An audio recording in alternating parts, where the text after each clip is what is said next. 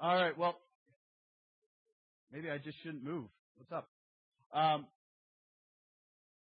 One of the things, we're coming to the end of our study of the Gospel of Mark, and it's been 50-some weeks of us slowly walking through. If this is your first time here or you've been here for a short time, we started as a church walking through the book of Ephesians and recognizing that God is saying, your identity is found in me. In no place else, even though the grocery store lines, the checkout lines, the magazines say, you know what, your identity is found in what you do, in how you look, how you dress. Fashion says this, Hollywood says this, your workplace says this. This is where your identity is found. But the book of Ephesians, the good news of Jesus Christ, Paul is saying, listen, your identity is found in the Creator. He's the one who created you, formed you. The Imago Dei, the image of God is deeply embedded in you. But because of sin, everything is deeply broken. So we walk slowly through that, asking, what does it mean to be a part of this kingdom, this movement, where we're created, we're a part of Christ, we're in Christ? Well, we decided, you know what, we've gone from Ephesians. We've asked these questions. What does it mean to be in Christ? So we've been walking through, since 2007 sometime, the Gospel of Mark. If our identity is found in Christ, who is this Christ? And we're coming to the end. And at first I thought, you know what, I know pastors, when you're in seminary, one of the things is to time everything really perfectly, and to, if you're going to do a long series, make sure it coincides with the church calendar and everything is just really sweet and slick moving. Well, we haven't had a lot of those moments.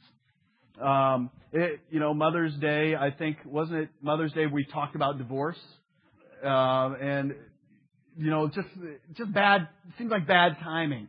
But in the same time, as I look at, we're going to be finishing the Gospel of Mark on November 22.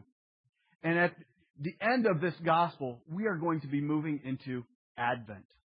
So we're looking at the life, the death, the resurrection, Him going to the right hand of the Father, and then we get to start it all over again.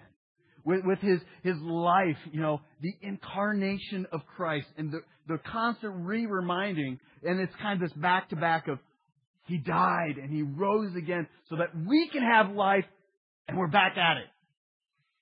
But as I'm looking at the incarnation, going all the way back to the beginning, Mark, looking at Luke 2, birth is messy. If you're a mother or you, as a father, you've had the opportunity to be present at your child's birth, or if you're one of those strange people that enjoy watching those TLC shows, I'm praying for you now, but, those hours of labor, it's messy, isn't it? It's not just this clean cut, bing, there's a baby from a stork. It's messy. And Jesus was introduced to our world in this messy kind of way. He, with Mary, there was afterbirth, there was blood, there was pain, there were cries. It was messy. And now we're looking at Mark chapter 15, and we're looking at His death. God has a way of saying, listen, life is messy. It's not this pretty, pristine kind of way of doing life. Listen, even in how I offer you salvation, it's not pretty. But it requires this kind of way. The means that Christ offered salvation offers us just this visual representation of salvation that is not neat and clean. So I want you to turn to Mark chapter 15. If you don't have your Bibles open, grab one that's in the aisles.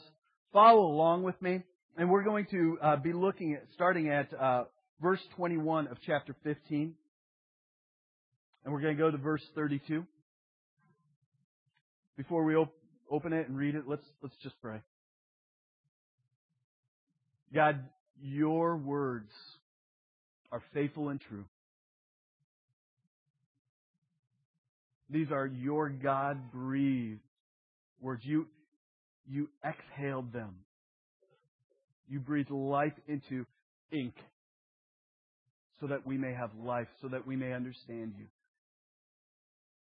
Spirit, would you do your work this morning in our midst? That as we read Scripture, as we proclaim the good news, as we hear it, as it ministers to our heart, Lord, would it transform us this morning again? May we be reminded of the gospel that we received, the gospel in which we now stand, and the same gospel that is changing us and transforming us.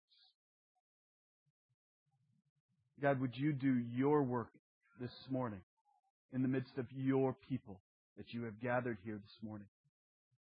As we read Scripture too, Lord, would you work in the heart of the man, woman, child who does not yet know you, who has questions about you? Lord, would the eyes of their heart be opened to the good news of Jesus Christ? I pray this in Jesus' name, and God's people said, Amen. The Gospel, according to Mark, starting at verse 21. And they compelled a passerby, Simon of Cyrene, who was coming in from the country, the father of Alexander and Rufus, to carry his cross. And they brought him to the place called Golgotha, which means place of the skull. And they offered him wine mixed with myrrh, but he did not take it. And they crucified him and divided his garments among them, casting lots for them to decide what each should take. And it was the third hour when they crucified him. And the inscription of the charge against him read, King of the Jews. And with him they crucified two robbers, one on his right and one on his left. And those who passed by derided him, wagging their heads and saying, Aha!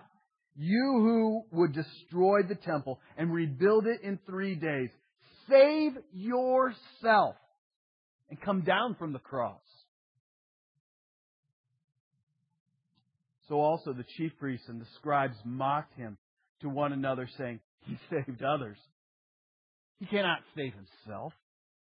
Let the Christ, the King of Israel, come down now from the cross, that we may see and believe.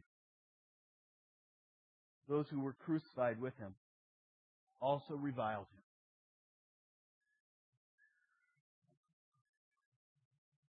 him. This is the birth of Christianity. The thing that supposedly gives us hope. A cross. One author that I was reading this week said, Christians worshiping and adoring the Christ on the cross is like worshiping a criminal in an execution chair. The cross is a means of capital punishment. Hearing stories this week, I read through what capital punishment looked like using an electric chair. It is gruesome, and the pain that goes on. And there's even stories about the people who are in the watching room who cheer at the death of this person. Much like Christ, He experienced the same thing. People passing by and celebrating. Saying, yeah, come on. Come down from the cross. You can save yourself.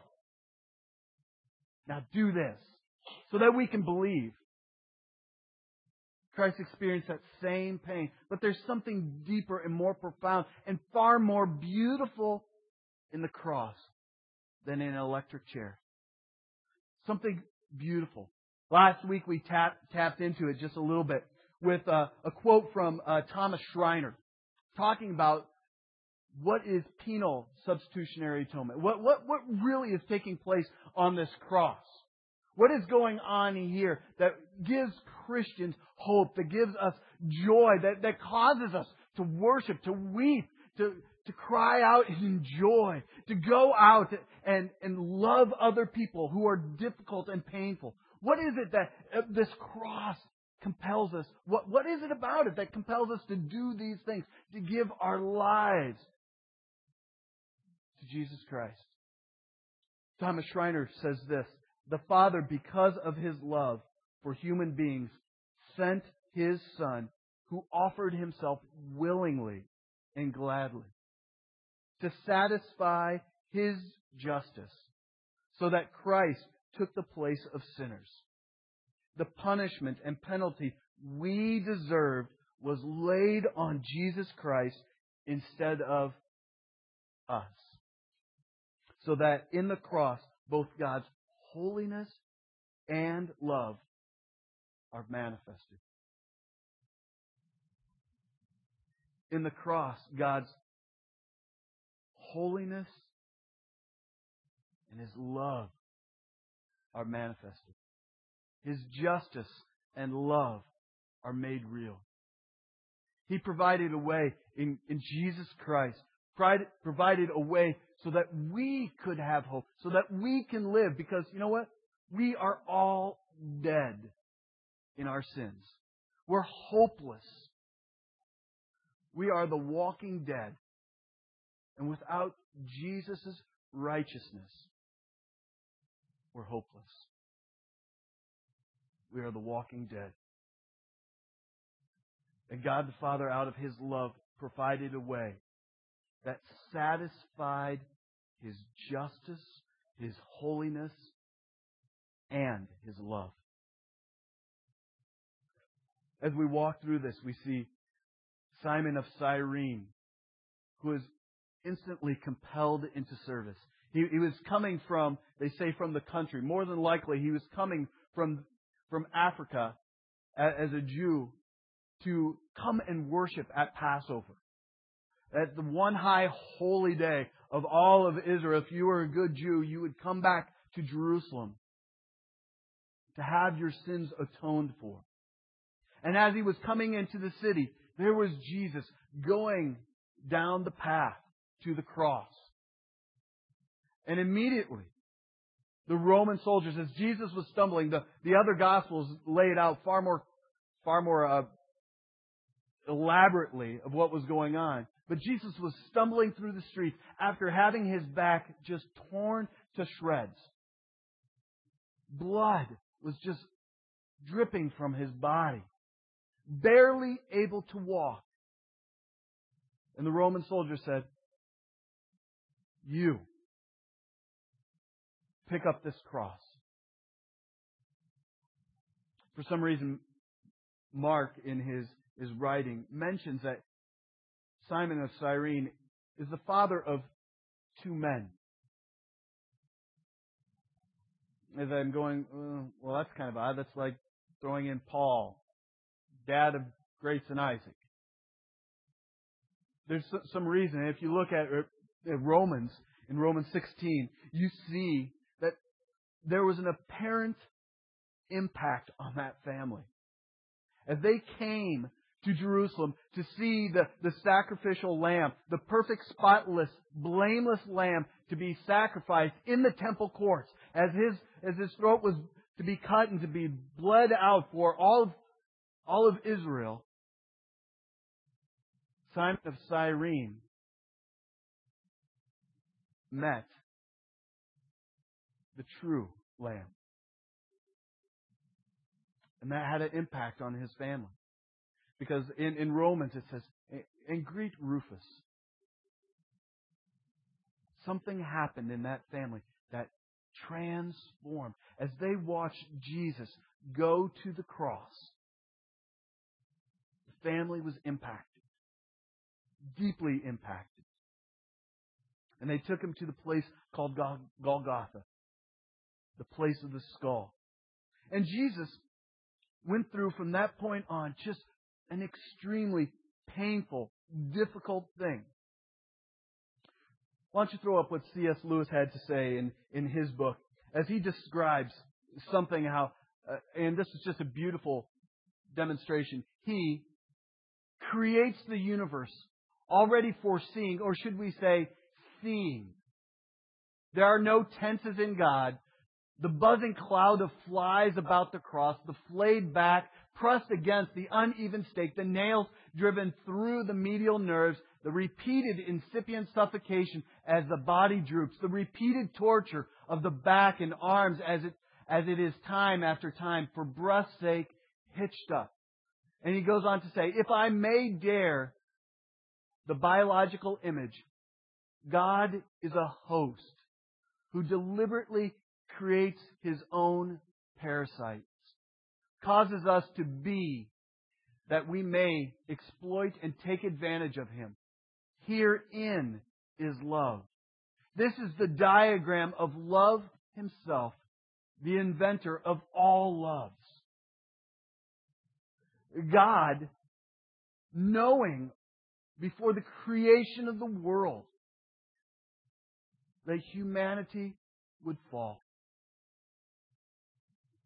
allowed the creation of the flies that buzzed around Jesus in this bloody mess.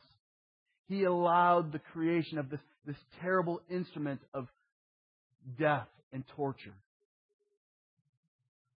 as a tool of love. And there was extreme pain, as C.S. Lewis paints, as the nails are driven deeply through the nerves. And as He's trying to breathe, Jesus was in deep pain. And the Jewish women of those days would mix wine and myrrh, the sap of myrrh would be this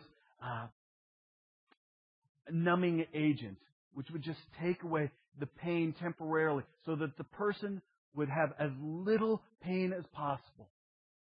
But what did Jesus do? He refused it. He refused taking any numbing agent whatsoever.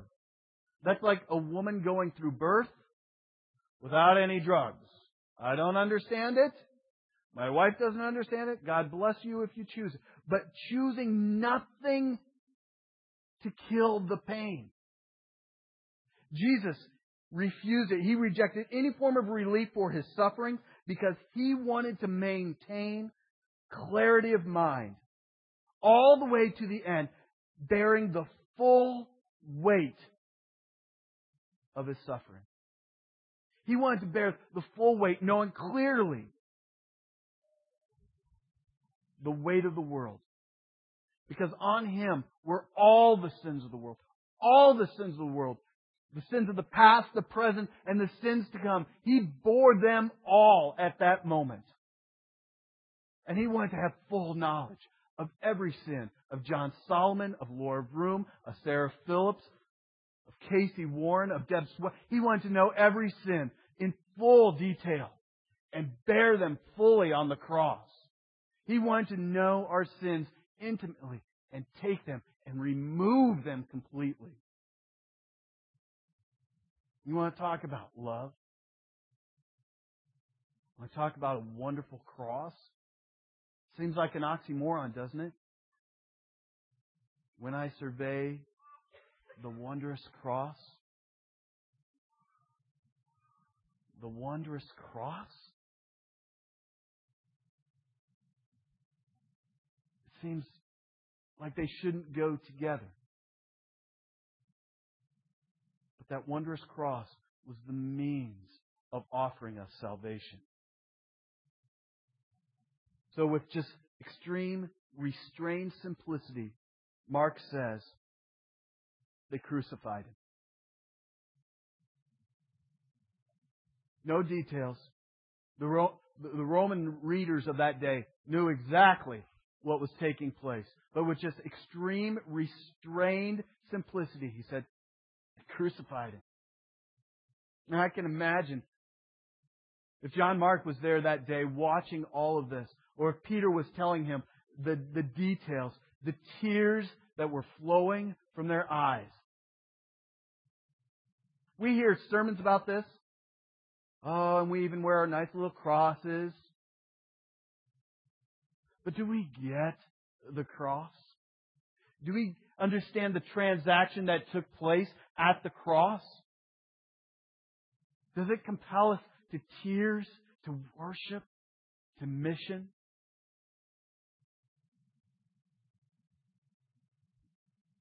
No, you tell me.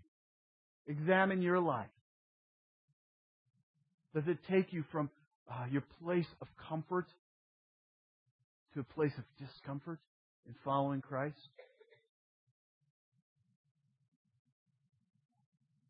Why the cross? Of all things, why is it necessary for the cross? One, it just fulfills biblical prophecies. In Deuteronomy 21, it talks about if anyone hangs on a tree, he is to be cursed. To be considered cursed. And even in Galatians, it goes on to talk about, and let me just go there because it is just, it's quality. Of course, it's Scripture. Galatians chapter 3.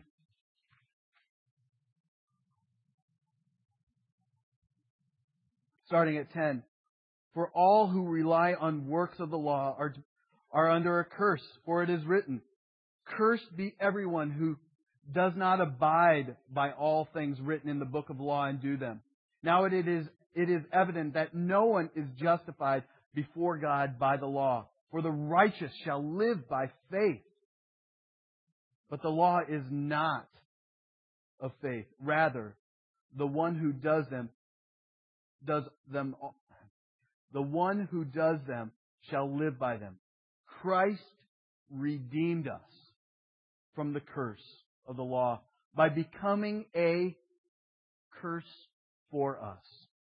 For it is written, Cursed is everyone who is hanged on a tree, so that in Christ Jesus the blessing of Abraham might come to the Gentiles, so that we might receive the promised Spirit through faith. Christ hanging on a cross, He became the curse. He came under the wrath of God so that we can have life, so that we can have hope, so that we are no longer dead in our sins, but that we have life with Christ. So their identity is truly found in Christ, because there's nothing that we can do to earn salvation. There's nothing that you can do. Your good works, your aspirations, your social justice stuff is just garbage before God. Unless you have been redeemed. Because then they take on a whole new meaning. You're taking part of the story of God, the creation, fall, redemption, and the restoration of His kingdom. It goes on that they divided up His garments among them, casting lots for them to decide who should take what. Again, this is Psalm 22. Read Psalm 22 in your spare time, and you'll see the cross. It's just, you'll even hear the words of Christ as He's on the cross being echoed here. Read Psalm 22 for your devotions, and you'll get a fresh new perspective of what took place. And it was the third hour when they came and crucified Him, about 9 o'clock in the morning. And the inscription of a charge against Him read, The King of the Jews. And I'll tell you, it sent the religious leaders up a wall. Come on. And in the other Gospels, they're just begging Pilate, could you change that? That's what he says, but that's not why. It's blasphemy. Come on, let's change it. And Pilate says, it is what it is. He's the King of the Jews. That's the charge. The beautiful thing is if you go to the end, you go to how the story is completed, you see in Revelation chapter 19, starting at 11 and going through 16. Then I saw heaven open. Behold, a white horse. the one sitting on it is called faithful and true. And in righteousness, He judges and makes war. His eyes are like flame of fire, and on His head are many diadems. And He has a name written that no one knows but Himself. He is clothed in a robe dripped in blood, and the name by which He is called is the Word of God. And the armies of heaven, arrayed in fine linen, white and pure, were following Him on white horses. From His mouth comes a sharp sword with which to strike down the nations. And He will rule them with a rod of iron. He will tread the winepress of the fury of the wrath of God the Almighty. And on His robe and on His thigh He has a name written: King of Kings. Not just King of the Jews. King of Kings. Lord of Lords. This is Jesus riding in on the last day saying, this is who I am. Riding in on a white horse to judge the nations. I am faithful and I am true to the end. And I am King of Kings and Lord of Lords.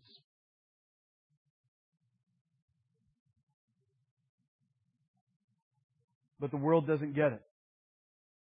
Those who passed by derided Him. It literally meant keep on slandering. They kept on and kept on and kept on slandering, much like the world that's around us. Jesus? Who? Keep on slandering Jesus. He says He has saved others, but He can't save Himself. What a liar. What a hoax. You believe in that? Look at Him. Look at this Christ. He's on a cross. Come on. For goodness sakes, He's going to die. And in Jesus' ears, His own words echo. For even the Son of Man came not to be saved, but to save. And to give His life as a ransom for me. As a ransom for Paul. For me. He gave His life for me. He gave His life, and on that cross was nailed my pride, the sins of my eyes, of my heart, of my mind, the sins of omission and commission. Every one of my sins was nailed to that cross. Every one of your sins has been nailed to that cross. Your sins of gossip, your sexual sins, your financial sins, your sins of pride, your sins of lack of doing, or your sins of overdoing, your sins of trying to be God Himself. Nailed to the cross. And He came not to be served, but to serve. And how did He do it? The cross.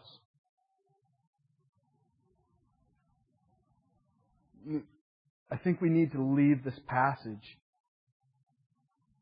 Even looking at the religious leaders. And they did the same thing. Just deriding Jesus. He says the same things that those other people said. He saved others and He can't save Himself. And Jesus is going, you don't get it. I'm not here to save me. I'm not here to save me. Do you not understand? I'm here to save you. And that's the gospel. The good news for us who are saved. That He's here to redeem our continued sins. As we look to the cross again, and as I've had just a crappy week, I realize that I need the gospel even more. As I write articles about my bread truck Mondays, where it's just, you know what? There's just those days, those weeks, those months, those years where I would much rather drive a bread truck than be a pastor. It's easier. And as one of my pastor friends from Washington said, yeah, bread smells nice. It doesn't talk back. If you crash the truck, you get a new one. Pastoral ministry, man, I'll tell you, it wears on me. I love my chiropractor. He does beautiful work on me. I long for the Swedish masseuse to do work on my back because the stress that I take on. And this week, the revelation that, you know what? I need the gospel. I need Jesus Christ more. The one who died for me. And is continuing to save me. I need Jesus Christ even more today as I did yesterday.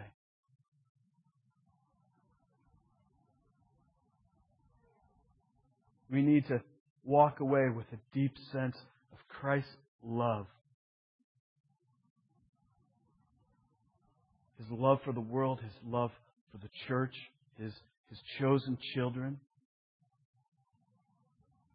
We need to remember what we are. If we're honest, we're corrupt.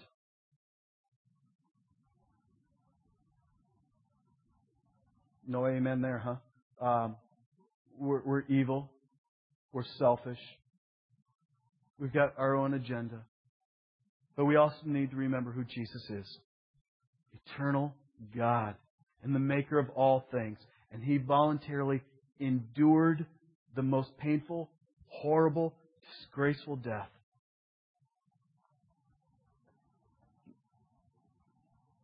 And for me, the song that just keeps going through my head constantly. And the title of this sermon is The Wondrous Cross. And why don't you throw up that first slide? When I survey the wondrous cross on which the Prince of Glory died, my richest gain I count but loss and pour contempt on all my pride. Next one.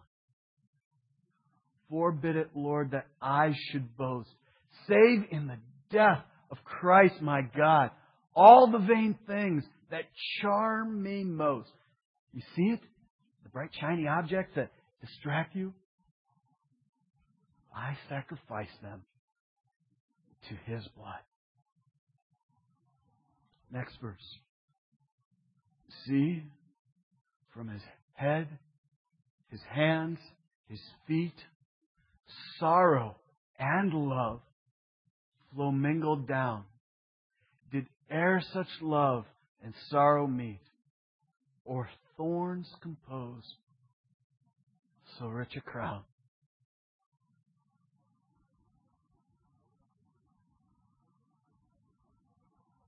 Were the whole realm of nature mine, that were an offering far too small. Love so amazing, so divine, demands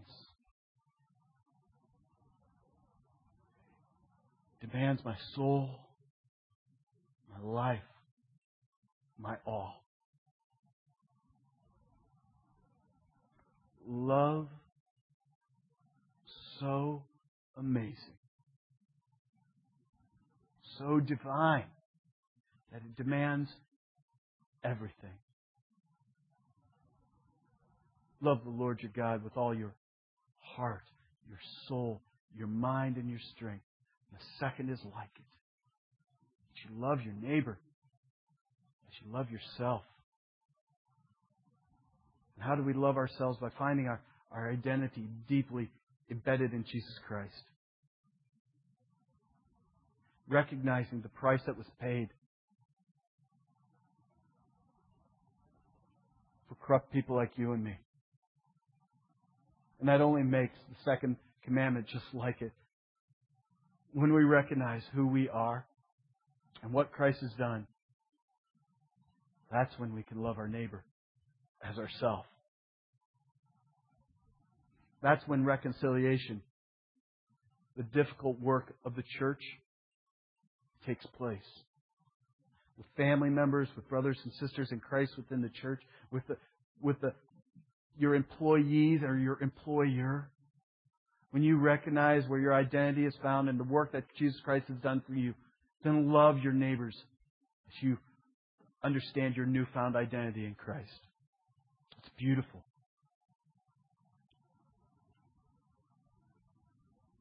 So could you throw that last verse up there again, Amanda?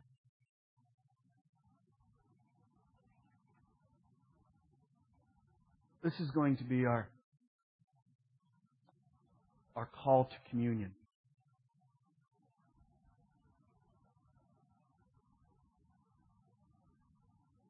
Remembering that on the night that He was betrayed, Jesus gave Himself completely for us. And as we examine ourselves, as we sing, we're going to sing, yes? Demands my soul, demands my life, demands my all. Use that as your confession. Saying, what is it, God, that I am clinging onto? And at the cross I place these. Because I'm not the good news. You are.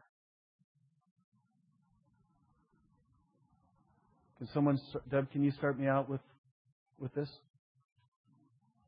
Through the whole realm of nature mine, that were an offering far too small. Love so amazing, so divine, demands my soul, my life, my all.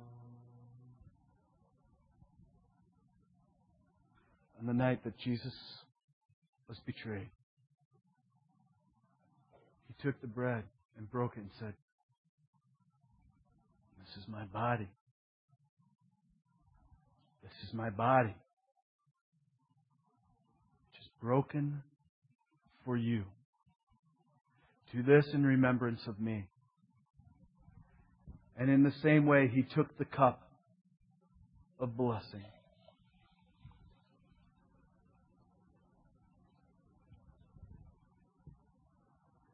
Said, "This is my blood on a hill called Golgotha that was poured out for you. I've come to serve you by giving you hope, life. Do this in remembrance of me." Those who are serving, please come forward.